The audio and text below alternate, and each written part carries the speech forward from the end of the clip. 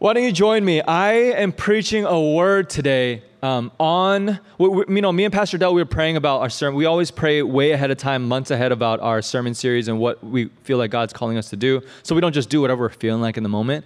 And leading up to Easter, we wanted to preach on something about like evangelism, okay?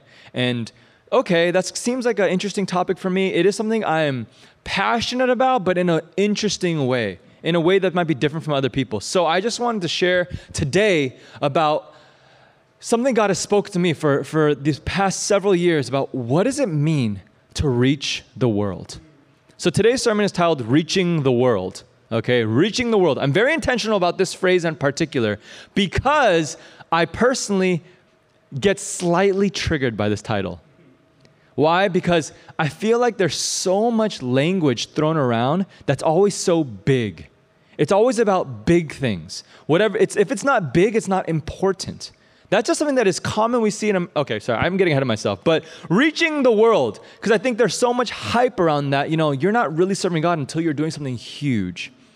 But actually, when I say reaching the world, there's a subtitle to it. I don't know if we're going to, it'll be up there, Reaching the World, subtitle, Ministering in the Ordinary Things. Okay? So how are we going to reach the world? We're going to do small things. I thought about naming this sermon, Dream Smaller. Okay? Dream smaller, okay? But we'll talk a little about that. And before we dive into the passage too, one of the main things that we were talking was like, let's really hit on something that we mentioned before. It's in the Great Commission where Jesus says, he's giving the Great Commission to go make disciples, right? But typically how that passage is used, the emphasis is on the word go. There's two verbs, right? Go and make. Right? So first you have to go, and second you have to go make something. It's very like, you got to do a lot of stuff. But one thing about that first verb in the Greek, in the grammar, it's not necessarily an imperative. Imperative means command, telling you to go. You must do this. What it actually is a present progressive, right? So what that means is as you are going, while you're going. It's like, and he's literally talking to his group of people on the mountain. He's saying like, okay, now as you go back to your lives, as you go about living, as you're living in your neighborhood, make disciples, right? He's not saying go and pointing off into the distance. He's saying as you're going, as you're walking back home, as you are where you are, reach people, love people, make disciples in the name of Jesus, right? So we're going to talk about that today a little bit. And I feel like the word we're going to use this word a lot today. And it's just going to be a place that we're going to start. The word is influence. Okay, influence. So that word has been kind of funny nowadays because whenever people see the word influence, now they just think of like Instagram influencer, you share products and ads on your thing of like you at the pool or I don't know. I'm married to like quite the influencer, right? She's a social media star. Look her up. She's hilarious. Okay, sorry. I love you. Influence. But what do we mean by influence, right? Influence is really simply influence or impact. It's the idea of making a mark or making a difference or making leaving a positive impression on somebody else. Okay? That's what we're talking about. We're not talking about anything bigger than that. We're not talking about like manipulation, like, oh, you're under the influence, like that sounds so negative sometimes. Like, oh, I don't want to influence people. I just want to love people. It's like, no, we're talking about influence as a good thing. I'm not trying to manipulate. I'm not trying to force people. Like when I talk about influence, I mean, when I first moved to California, I remember when I went to church in California and some of the guys were shocked to find out that I never had In-N-Out before. And I was like, I don't know, I really like some place called Hardee's. If you're from the Midwest, it's called Hardee's. Out in the West Coast, it's called Carl's Jr., right? I don't know why they do that. Did you know in the East Coast, it's called something else? There's like different names for all the exact same thing. But I think it's the exact same. But I was like, I like Carl's Jr., I think it's super good. They're like, bro, just trust us. I was like, okay, fine. And they just were showing me something good. I went to In-N-Out and my life was changed forever, okay? And I love In-N-Out. I think it's amazing. It's cheaper. It feels fresher, all that stuff. But then my opinion changed.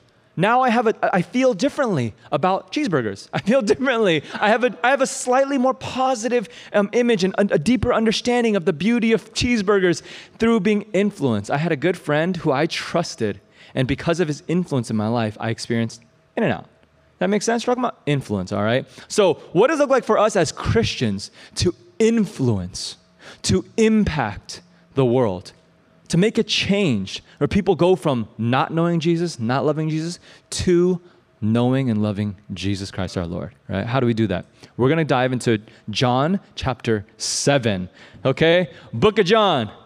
We're going into the book of John chapter 7. I'm only going to read a little bit. I'm not going to go too in-depth into this passage because we just started our John Bible study this past Wednesday. I hope you were there. If you're not, it's not too late, come join us. But we're going to be diving into some of these passages. I'm going to give you a little sneak peek into John chapter 7, okay? One of my all-time favorite passages. It's beautiful. You're not going to get the full picture of it, but I'm going to share with you a little bit, all right?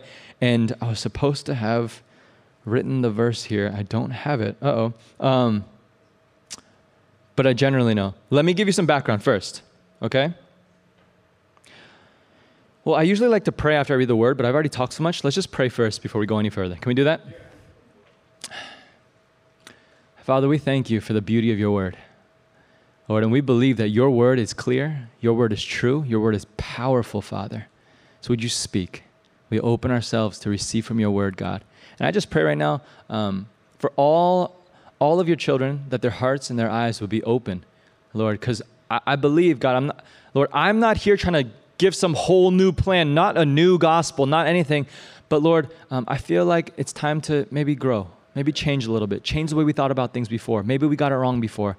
And I just pray for openness of hearts to admit maybe that there's something we can do things better. So would you lead us and guide us to become influencers for the kingdom of God? In Jesus' name we pray. Amen. Dang, I really dislike that I just said that. Influencers for the kingdom of God. But okay, you guys get what I meant. John chapter 7, okay? Now, I want to give you a picture of this. Jesus is at the Feast of Tabernacles. He's at the Feast of Booths, all right? So this feast in general is a time where the people of Israel will gather together to celebrate a handful of things. I'm going to list them off, right? One is, it's all about harvest. It's about the harvest. So these are like agricultural people. They're shepherds, and they also are farmers, right? And so one thing that's very important to grow crops that any farmer knows is you need water.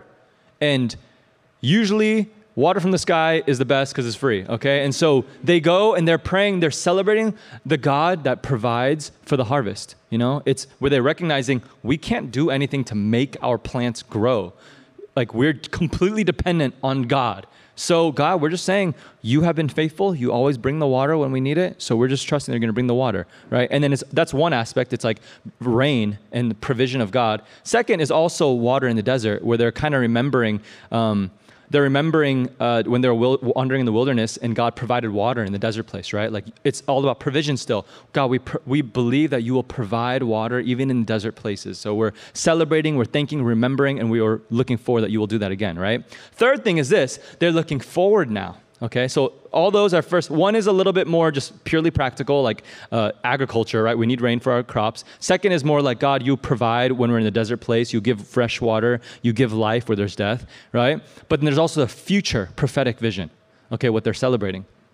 And they're looking forward to a day that is prophesied in Ezekiel chapter 47, okay? Ezekiel chapter 47 it paints this image, and if you come to the Bible study in a few weeks, we'll dive into this, but it paints the image of the temple of God, and water is flowing out of the temple, okay? It's a vision Ezekiel's having of water flowing out of the temple, flowing to the east, and wherever the water goes, it gets deeper and deeper and deeper, and then wherever the water is, like, life begins to come up.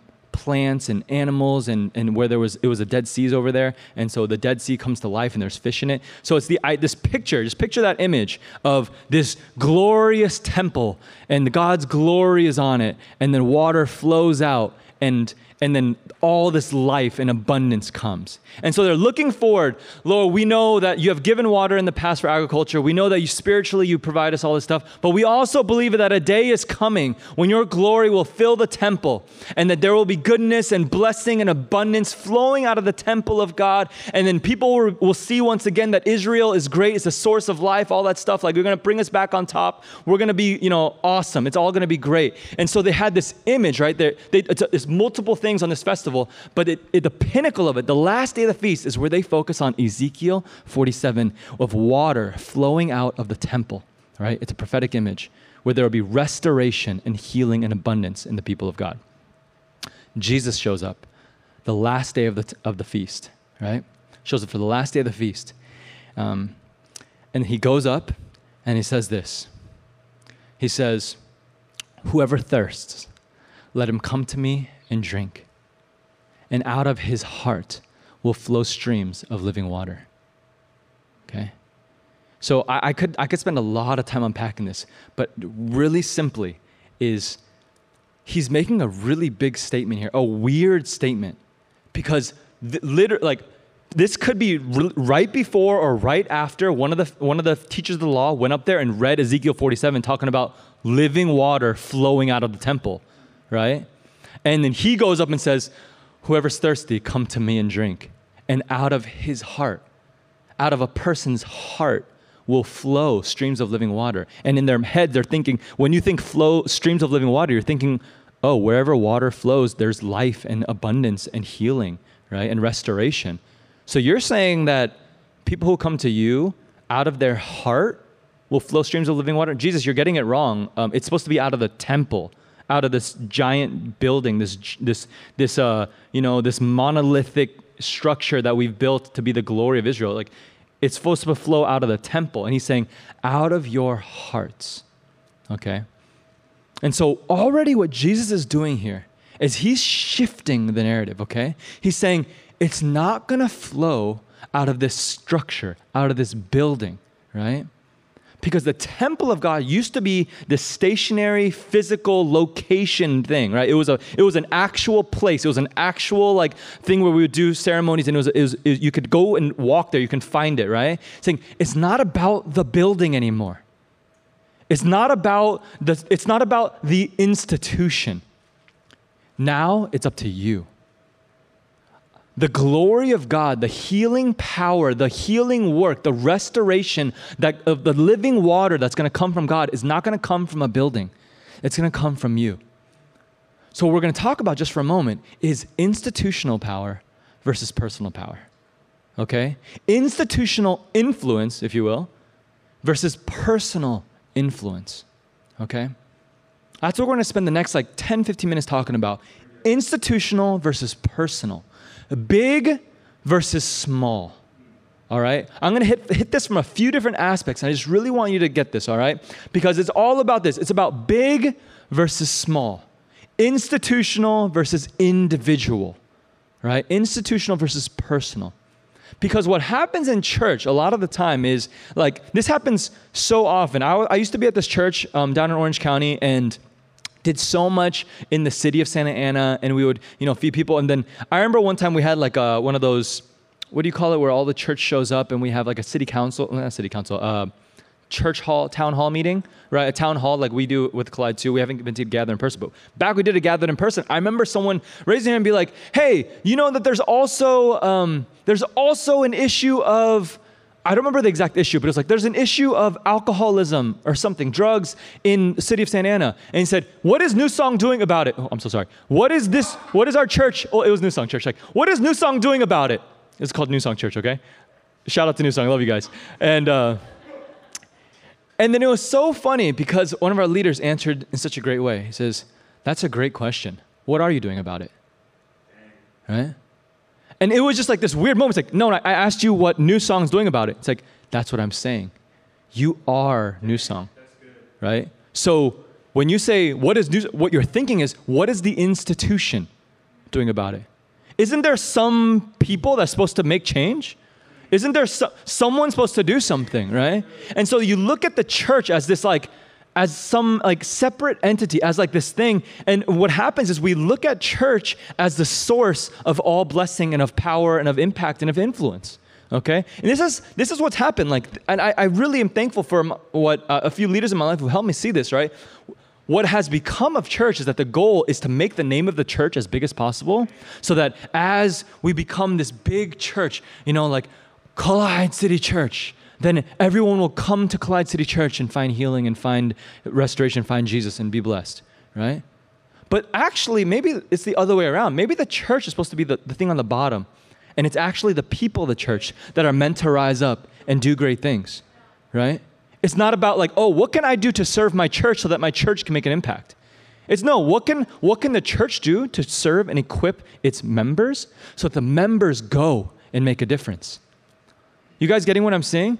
You guys get what I'm talking about? Because it used to be like, okay, I just give my money to the church and the church will change the world. I'll just invite my friend to church and then the church will change my friend. I'll just, you think that institution is going to do something about it. But even from the very beginning, this is the 2,000-year-old problem. People were expecting the church, people were expecting the temple to do something. But what Jesus came to say is, you're the one who's going to make the impact. It's an individual, it's a personal thing. It's a person-to-person thing. Jesus didn't come down to, God could have chosen any form to come down to earth. He could have come as a giant floating temple. I don't know. Like he could have come down as, I don't know. He could have come down anything. But he came down as an individual, as a person, so that he could make a personal impact, so he could walk with people, so he could talk with people, so he could know people, right? So moving away from an institutional to personal. Now, I just want to hit another thing about this. It's because we think about bigness, right? This is pretty pervasive across like churches too, where we think that it doesn't feel important unless it's big. We don't feel like things are important unless they're big. Now, so I just want to talk really quickly about like movies. Okay, I love film. I know that Pastor Dell has talked to me a few times like, hey, you got to sound more churchy. You got to sound more Christian, right? And I'm like, yeah, but I like talking about all kinds of stuff. So I mean, clearly I'm talking about scripture, but I love drawing some wisdom of how they can help us see things, okay? So when I look at movies, I'm a big into film. One thing I see that's pretty common among people who understand film is that there's a cheap story, there's cheap stories, and then there's deep stories, okay? And now they both revolve around significance. So we want people to feel like this is important. Because if someone watches a movie and feels like it's boring, it's like they're not going to care. But how do we make people feel like what they're watching is important? So a cheap story, how they make something feel important is it needs to be bigger, okay? There's a comet going to come and destroy the earth, okay? It's like, oh my gosh, that's the biggest possible problem. There's an evil person who's going to destroy the earth. It's like, it has to be big. The president of the United States is going to die or this or so. But so those are cheap stories. It's easy for people to make it feel like this is really important because the whole world is at stake. There's a zombie apocalypse and everyone is a zombie now. It's like, it's so big, it's extreme, so it makes you feel like it's important. See, but deep stories can take things that look ordinary, look small, look not extravagant or flashy, and they can show you the beauty, the value, the importance of them. There's this film, I think it won the Academy Award in Best Picture like in 87 or something. It's called Ordinary People. And it was such an interesting movie when I watched it because the story, it just revolves around one family who had two sons and a mom and a dad, and this older son died, and it just exposed all these issues in the family. But it was crazy how deeply you get drawn in. And you see the pain of the younger brother. You see the pain you see the issues of the mom. And it's like, you see, because it gets so personal, it gets so real. It starts talking about the issues of the human heart. And it's interesting though, because that takes more effort. It takes more effort, more precision, more subtlety, more depth, more nuance to be able to show, even in these things that on the surface might seem not big, it's small, but you can still see the beauty and the importance of it, right? See, church does the same thing, right? I see this all the time. I get a little bit, no offense, I get the beauty of it, but I get a little bit annoyed when every single time we pray for somebody and you get a sense that God wants to use them, that we say, God's calling you to the nations. You're going to change the world. And I'm just like, hey, calm down. Like, hold on. Like, what do you mean by that? I get that what you mean is like God wants to use you. But you really want them to feel like what you're saying is important. Like, I really mean it. So you say, you're going to change the world. You're going to call to nations. It's like, I feel like you're assuming that it's not important because you feel like it's important. It's not important until it's at that level. Why can't we say, hey, God's really going to use you to impact a handful of people's lives? Right? And it doesn't sound very sexy. It doesn't sound big enough. It doesn't sound important enough. That can sound like an insult, right? Like, oh, so you think I'm not going to do anything important? It's like, actually, no, God is telling me that is as important as it could possibly get because you have no idea how valuable, how precious those handful of lives are to Jesus, right? And so I feel like we've got to start shifting our perspective like, hey, how we're going to impact the world on a large scale. So this is where we're going to make a few jumps, okay? I want to talk briefly. I'm running out of time because I don't want to talk too much about this stuff. I want to talk about, okay, what does it look like? But Malcolm Gladwell has this book called Tipping Point, right? He's a writer. He's not a Christian, but he writes about phenomenon in the world where do we see big movements happen in the world, big changes, like that changes a city or changes all these things. Real simply, his premise of the book, the thesis is that actually large-scale change usually happens in really small places.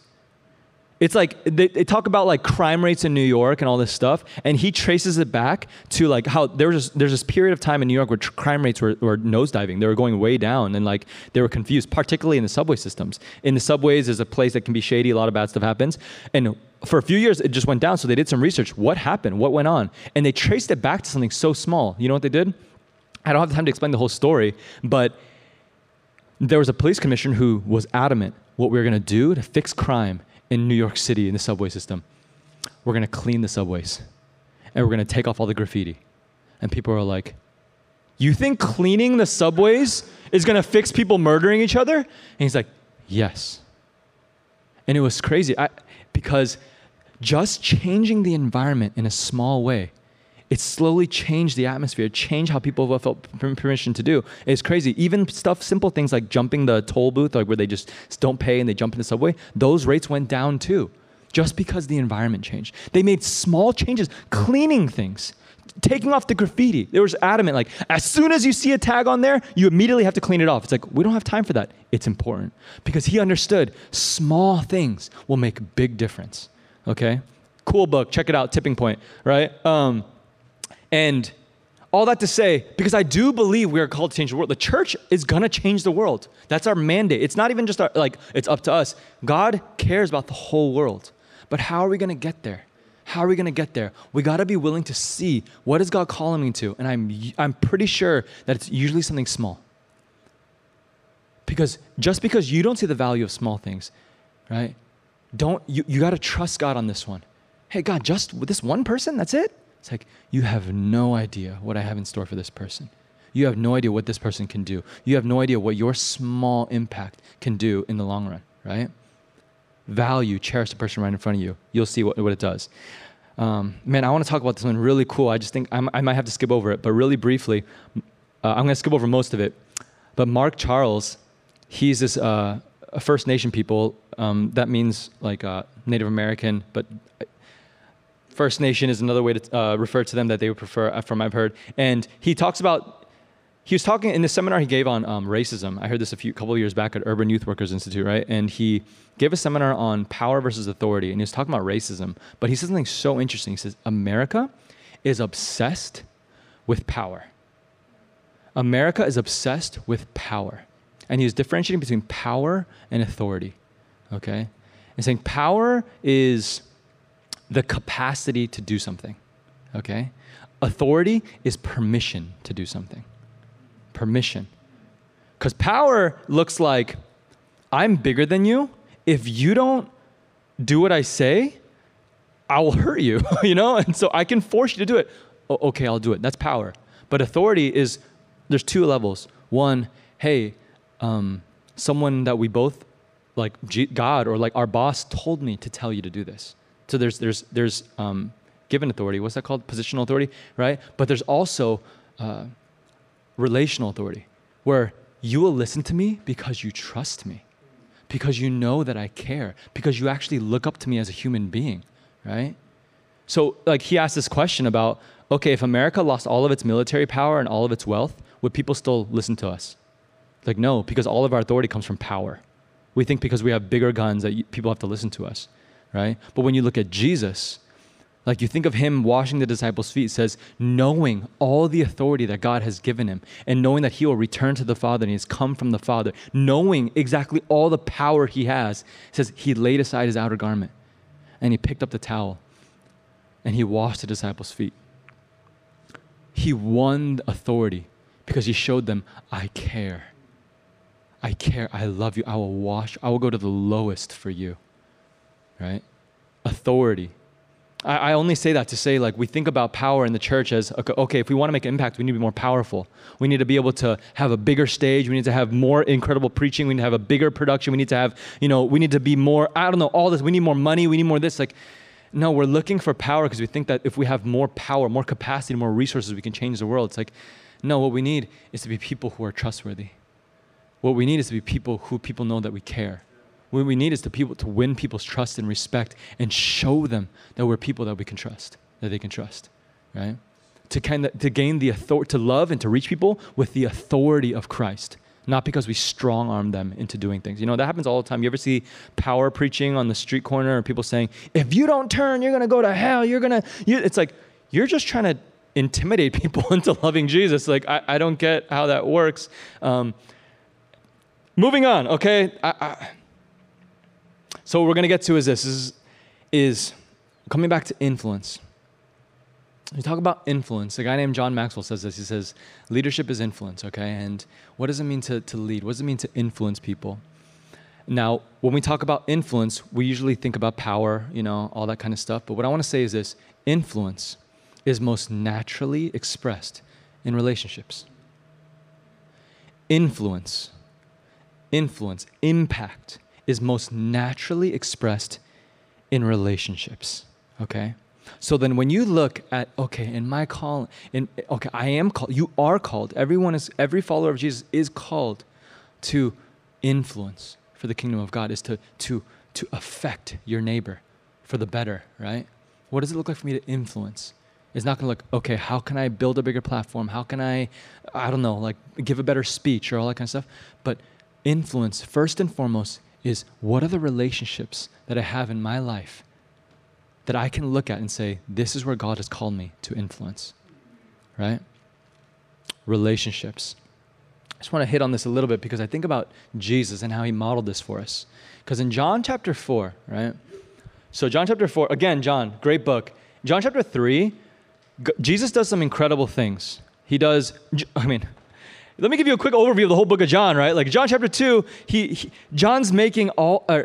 is making these intentional large statements about how everything's going to change. Okay, I'm not going to tell you what exactly. You have to find out in the Bible study, right? John chapter 2, he's talking about, I'm changing things. I am changing this old system. I am changing the kingdom of God. Everything's going to be new. There's a new kingdom coming, a new birth coming. John in chapter 3, he's talking about, and it's where he's talking with Nicodemus and he makes that great statement of whoever, oh my gosh, what's John 3:16?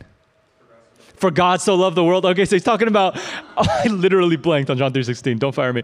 And he's saying, making big, large, sweeping statements about the shift in the kingdom of God. But then what does he do to show what that looks like? John chapter 4, right? Remember this. Hey, big things are changing. The world is changing. God is not going to just love Israel now. He's going to love the whole world. Now, John chapter 4, Jesus lives it out. How does it look like? He goes to Samaria and he talks to one person. Hey, I'm changing everything. The whole kingdom is going to look different. It's not, the blessing of God is not just for the people of Israel anymore. It's for the Gentiles. It's like, I'm coming to forgive sins. The world will never be the same. Let me show you how it's done. I'm going to go talk to one woman who has no idea who I am. I'm going to sit down with her and have a conversation with her about deep, intimate things. I want to go into a place of actually touching her pain. I'm going to sit with her, drink water with her. Right? He shows us how he wants to change the world. Through relationships, through conversations, through personal impact, through love. Are we getting this? Right? In 1 Corinthians, in 1 Corinthians 7, it talks about, Paul's talking about, he says this, he says, every believer ought to remain in the same situation in which he was saved. Okay, and it goes on and says, remain in the condition that you are. Don't if you were, and he's talking about marriage too and stuff like that. Hey, if your husband's an unbeliever, don't immediately leave, right? Maybe you can influence him because you already have a relationship with him.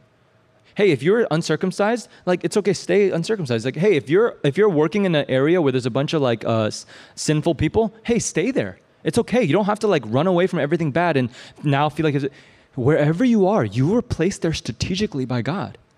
right? Because a lot of times people think, oh, I need to run away from evil and hide in the holy church so that I can be good. It's like, no, you're good because Jesus lives in you, right? You're good because Jesus is with you. And actually, wherever you are, he wants you to be there. So right where you are, looking around, because we always think, oh, okay, now I'm called. Now I need to go to China so that I can fulfill my calling for God. It's like, actually, maybe you just need to open your eyes, and that person that annoys you, that says hi to you every morning when you're going to work, your neighbor, you can say hi back with a smile, and that's the beginning of you fulfilling your calling to reach the world, right? But we're going to talk about that, right? What does it look like? So we understand, now we're going to get to, now what do I do? So I want to give you guys some homework and some action, all right? We're going to talk about 3 things, right? I don't think I'm just going to tell you what it's not going to be, okay? It's not necessarily going to be a better way to evangelize. Okay, we've had multiple iterations of the Romans road. Do you know Romans 3, that all fall short, and that everyone sins before God? And do you know that he's forgiven you? Okay, so that's just another form of how to try to convert or be a good salesman, that kind of thing. That's not what I'm trying to do. But what does it look like as a believer to meaningfully engage in relationships for the sake of Jesus? Okay? I'm going to talk about just 3 things. We can talk about this for hours and hours. We're going to have a whole day on this. Let's talk about 3 things as we close. It's to see people. It's to listen to people. And it's to bless people. Okay? That's where we're going to start. There's more than that. There's more than that. I just want to start right there because we've neglected these. It just usually jumps to preach at people. Okay? Or give people a track and that's it. Go to a stranger. But to see people, to listen to people, and to bless. See, listen, and bless. When I talk about seeing people, to see somebody, this is, I feel like, the most important because it forces you, because seeing somebody, it's not necessarily an action. You don't do anything. But what it is first you have to be present. It takes a presence of mind, right? When I talk about seeing people, because you're like, oh, I see people all the time. Hey, but do you really see them as God sees them? We walk by people all the time. I think about being on the school bus or being and walking down the hallways at class or going to work. You're around people all the time. But how often do you stop and do you see them? You appreciate them. You actually think about what are they going through? Are they doing all right? Hey, actually, this person's really awesome. He's kind of annoying in some ways, but I bet they're a really awesome person. I want to get to know them, right? It just begins with the mindset and a heart shift where it says, hey, actually, I feel like you have value. I haven't even talked to you yet. I don't want anything from you, but you're inherently valuable because I'm beginning to see you as God has created you to be, right? And I just want to get to know that more. Seeing people, right? If we just stop and learn how to be a little more present about this. I have a mentor who he has this big journey with the color yellow. And he says, I just felt like God was speaking to me through the color yellow. So I committed to whenever I see the color yellow, I'm going to stop and take a picture of it. He's like a photographer too. And all of a sudden he sees yellow everywhere. He sees yellow everywhere. Oh my gosh, just right now, look in the room. Where do you see the color red? Right? All of a sudden it's oh, I have some red on my shirt. You see some red here, some red there. You see, it's just it just takes a little bit of mindfulness. So if you just take a moment, it's I don't see red all that much. I actually see it all the time everywhere. So take a moment and say, hey, I want to see the people that God loves. All of a sudden, you'll see them everywhere. Okay? Second is this, listening. Listening. This is a lost art. And I think actually listening is one of the most powerful things. I'm good actually for a second. My bad. Listening is one of the most powerful things you can do to influence somebody, to impact somebody. How do I already know that's true? I can say that just flat out right there. How does God change us? It's by listening to our prayers, right? Confess your sins to God and you'll be forgiven. How do we find forgiveness and how do we become saved? It's when we cry out to God. It's when He hears us. Our prayers aren't powerful because we're powerful people. Our prayers are powerful because God chooses to listen and gives value and weight to the words we give. You have the power, right, to say, hey, what you are experiencing, what you are feeling matters. Your pain is not a joke. Your pain is not insignificant. You matter. You are valuable. How do you do that? Most people think I need to tell you, hey, you're valuable, right? You can do something amazing without saying a single word. By listening, you are showing them, you are letting them experience, not just hear that they're valuable, but to experience that they're valuable. You will show people, you will let them experience being loved by listening. I remember a time I used to help out at this Wednesday night community center thing. We have classes, and it was like a free dinner, and it was a time for the community, people who are generally underserved, to be able to get some free classes and stuff for their kids and food. And I remember there was a person there I saw them there a few times. It was a man who was in the process of transitioning to become a woman.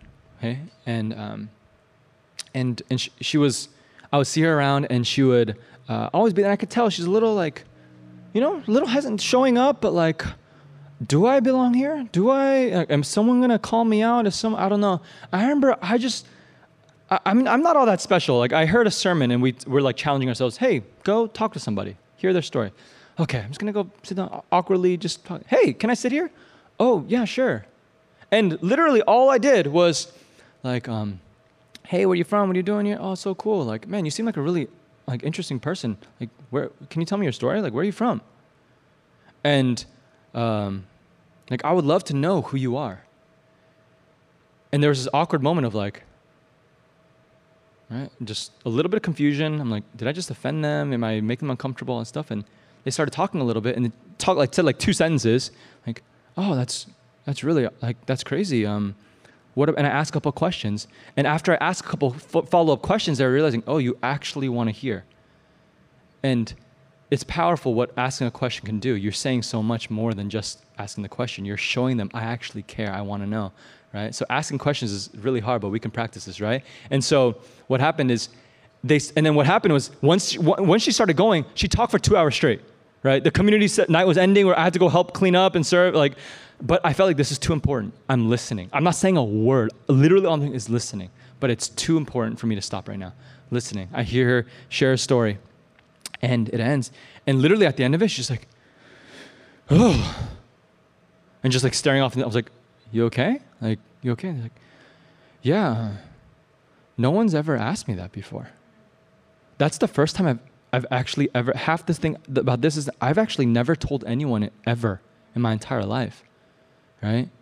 And like, I actually always felt ashamed of that stuff. I was like, hey, that stuff, like, I remember just saying, it's like, I'm so sorry that happened to you. It's not your fault. I remember what I said. I didn't say anything. I didn't say much, because when someone begins to trust you and open their heart to you, what you can accomplish by listening, even if you say simple things, it's amazing. Sometimes people don't need an insightful word. They don't need some great teaching. They don't need all that stuff. They need to hear the simple truth, but they need to hear from someone that they trust, that they know cares. How do we show people that we care, that we're trustworthy? Listen. Try it. Listen. Find somebody today. Find somebody this week and say, hey, this sounds crazy, but I just realized I've never asked you your story. Can you share with me a little bit about like what made you who you are today? And they might feel like, what do you mean? I'm like, I don't know. You tell me. And listen. Ask some follow-up questions. And train your heart to actually care. I'm not saying fake it, like pretend like in your mind you hate them, but then you're showing you're smiling. No, hey, I want to care because God cares, right? Follow in the footsteps of God here. Listen to people, right? Love them. You'll be amazed at what beautiful relationships you can build through that, how much deeper your relationships will be. Last is to bless. I'm only going to spend a couple minutes talking about this because we could do, in the time, Collides Church, we're going to do like ministry trainings. We're going to do discipleship courses. We want to train people on this stuff. So don't worry. Like, you don't need to try and figure out exactly how to do it all right now. But I just want to really simply talk about, what does it mean to bless somebody? What does it mean to bless?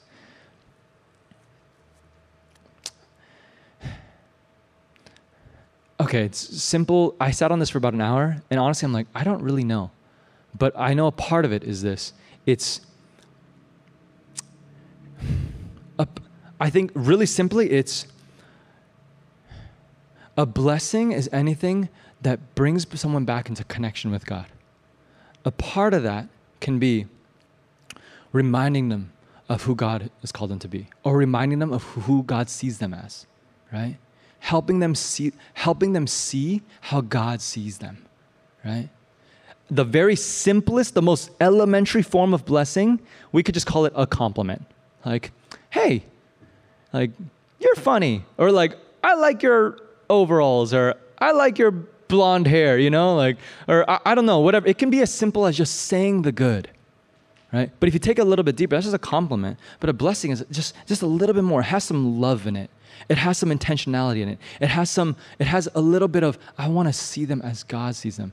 Hey, you know, you're really worthy to be loved, right?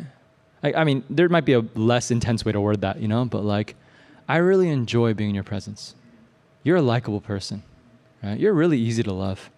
You know, literally in simple statements like that, you could be breaking curses in their lives where they've been told that they're not lovable, right? That they're too much. Like, hey, you're not too much. I enjoy your presence, right? Hey, you're such a peaceful person. Hey, you're so good at bringing joy. Hey, you're really capable. You're really smart. And I feel like God's actually like, man, I see this. You don't have to make it into a big prophetic word of like, hey, hold on, I need to, you know, the Lord says that you are smart. You know, you don't have to make it so intense like that, but blessing people, choosing to recognize that your words have power.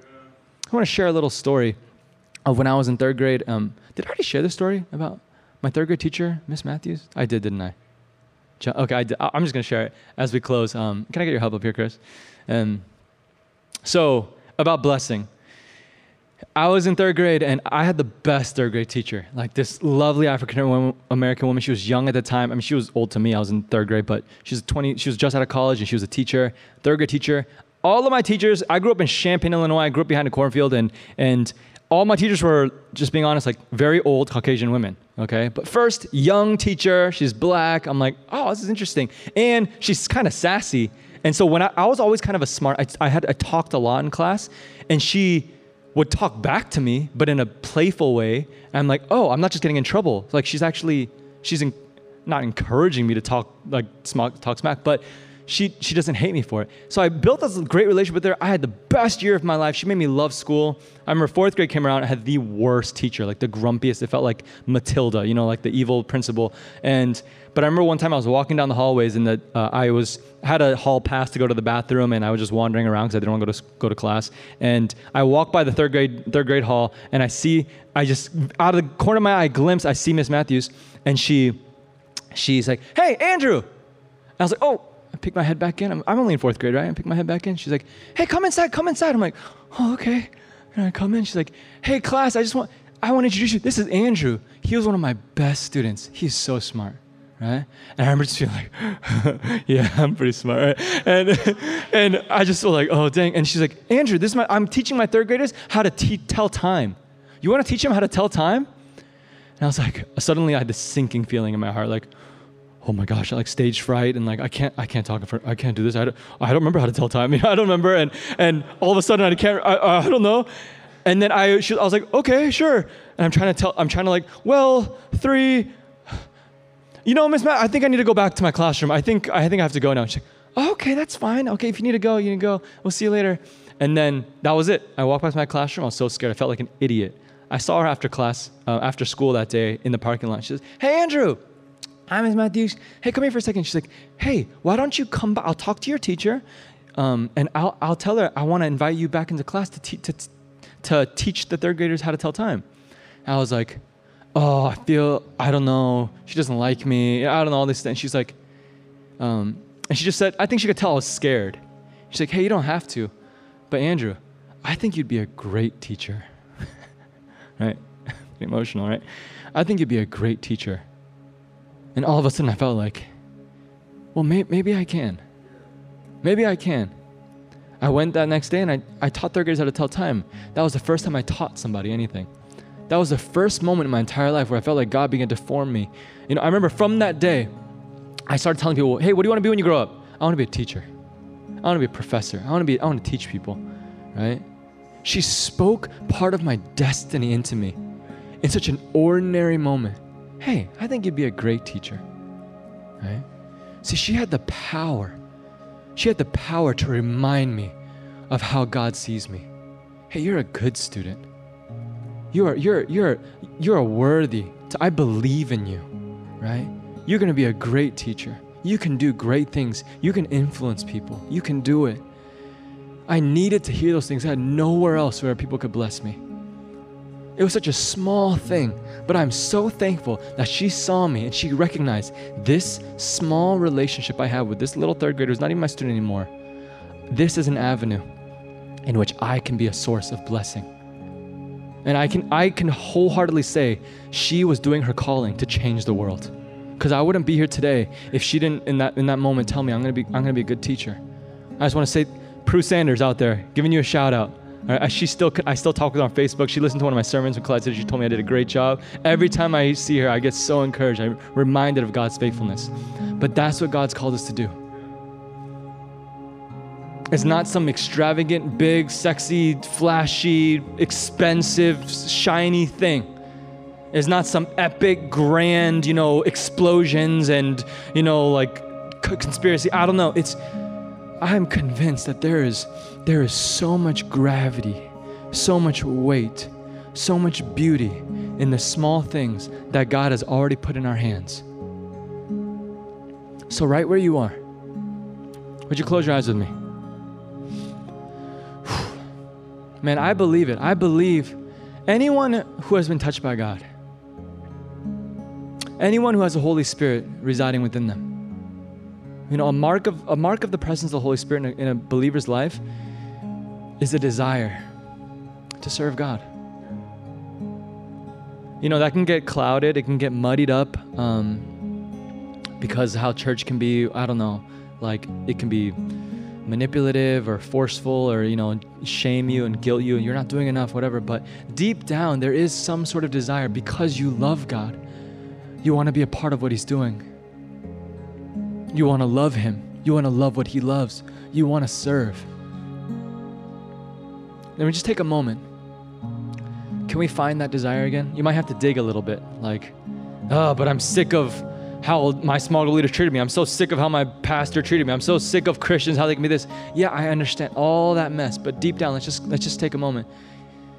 Is there still a cry in your heart that says, God, I want to be a part. God, I want to follow in your footsteps.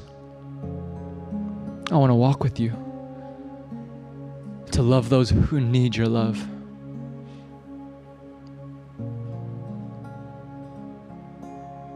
Tap into that desire. Just pray with me. Say, God, I want to be used by you. I don't know if I can, change the world or all that, big stuff and the Hollywood style movies, explosion. I don't know, but God, in some small way, can I serve you? Can you use someone like me? God, here are my hands. Just lift up your hands to Him and say, God, here are my hands. Here are my hands. Now I want you to ask a question. I want to ask you a question. What's already in your hands? Better question, who is already in your hands?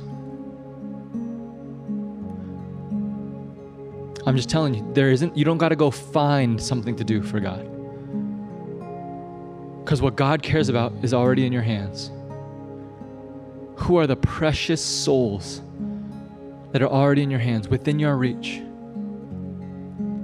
Who are your friends, your coworkers, your classmates, your siblings, your neighbors, your parents, your family members? Sometimes those precious little souls that you're called to love can look like a big, grumpy, mean person, They're not always the most pleasant. It's easy to say, oh, you see like a starving child, oh, I have so much compassion. It's hard to have compassion on someone that annoys the crap out of you, that like leaves their trash bins out in front of your car so you can't get out and say, oh, I hate my neighbor, but maybe that's the who.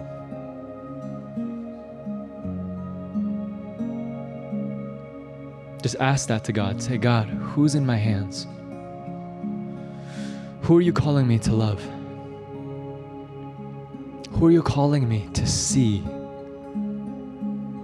To just look at?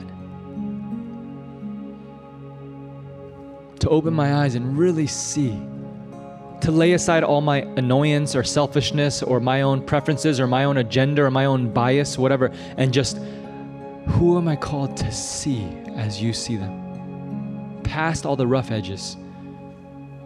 That precious soul that has a beautiful story that I don't even know about yet. God, would you teach me? Pray this with me too, that He would teach you to be someone who listens, not who does, not who acts. Because I've done plenty of homeless ministries or whatever. Where people go and they just hand something and then they walk away and they pat themselves on the back like, yeah, I did a great job. I did God's work. It's like, yeah, maybe, but like, did you look them in the eyes? Did you smile? Did you see them? Did you ask them who they are? Ask God, teach me to be a person that doesn't just do stuff, that doesn't just say stuff like, oh, I said a bunch of great things. Yeah, but nobody heard you because it's all about you. God, teach me to listen. Give me the strength of heart. Give me the humility to be someone who can listen. Because I don't want my voice to shine. I want their voice to shine. I don't want my story or my speech to be the highlight, God. I want their story, Lord, to be what gets highlighted so that your love, God, so that your love can pour out upon them. Teach me, Lord, to love like you love. Teach me to listen the way you listen. That every word that a person says, you hang on to every word. That just as you have never let a single one of my prayers fall short, you've never let a single one of my words, none of my tears fall to the ground, unheard, unanswered, God. Lord, I want to love people with that same kind of intentionality, that same kind of passion, that same kind of care and tenderness. Help me to hold the words, the stories that these people carry with sacredness, Lord. And Lord, give me the courage. Give me the courage to speak words of blessing.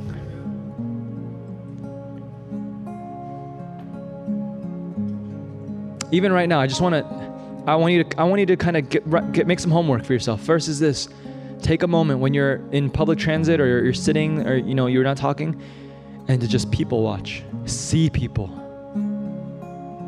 Look at someone that you live with that they're reading the newspaper, they're on their computer. Just look at them and try to see them, see their story. Second is this: find somebody,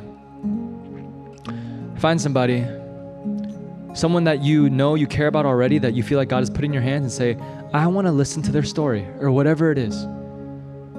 Hey, this is so crazy, but you never told me about your childhood. Can you tell me a little bit about your family growing up? Or what are you passionate about? I actually don't know what you feel like you're passionate about. Ask a question and listen with all of your heart, as if what they're sharing, their hopes, their dreams, their pain, it's the treasures of God. And third is this: commit this week, maybe just one person, even if it's just one person. Say something nice. Just be nice. It can start off with just a compliment. Hey, I don't say this very often, but I really like how you dress. Hey, your hair looks great. Hey, you're actually really like a funny guy. And I think I appreciate that. Start off there. But maybe you can actually pray about it for a little bit and be like, actually, I feel like this is more than just a compliment. Hey, I just feel like, man, when I see you, you're a source of joy and safety for people. And you're such a blessing to me. And I feel like God's made you to be that way. And thank you for being you. That's blessing. You're reminding them of who they're called to be, right? Of identity. So that's it today, guys. I'm going to close this in prayer now. Can I close this? Yeah. I just want to share a couple things because next week is Easter, and I think we can put a little feet in action to these words and be intentional. And I know this is kind of old school to invite people to church on Easter and Christmas. But with that said, I think people who are not believers, their heart is more geared to attend church around Christmas or Easter. I kind of call them CEOs, Christmas, Easter onlys, right? I love it though. And why is that so important? One of my closest friends growing up, he was so far into the world, he had stopped believing that there even existed a God. And I just was like, I'm going to invite him to church. I wasn't a pastor in the church that I was attending. This is close to 10 years ago. And I said, I'm just going to invite him to church because it'll probably be awkward if I talk to him about the gospel because we haven't had that kind of relationship. But maybe the pastor's got a word for him, right? So I just put it out there. Long story short, it was the corniest Easter production you ever saw.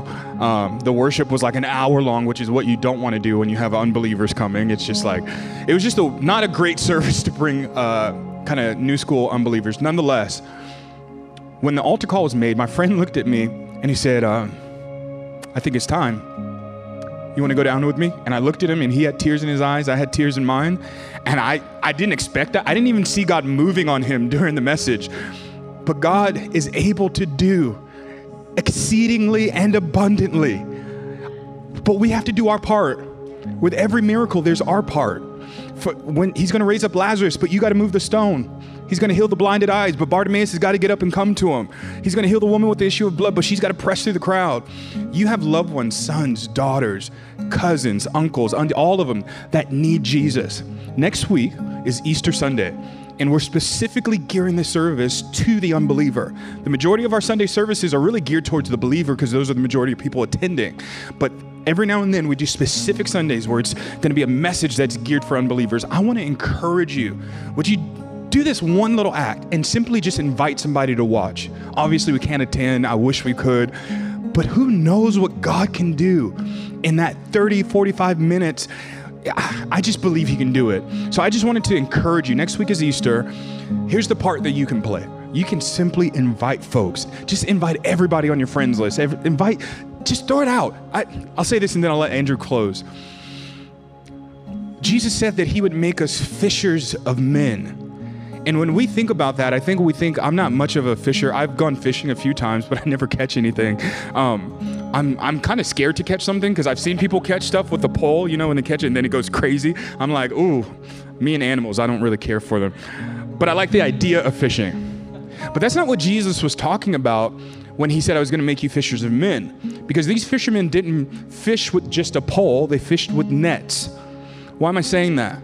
When you fish with a pole, you have specific bait for the specific type of fish you want. And churches are like this. So they put bait for white affluent people, and then white affluent people are attracted, or, hood folks or whatever it is. But here's what Jesus says. I don't want you to just go after the people that you like or the ones that you feel comfortable with. I want you to cast your net. When you cast your net, you're going to get some junk in there. You're going to get all kinds of fish. But that's what I want to encourage us to do this week.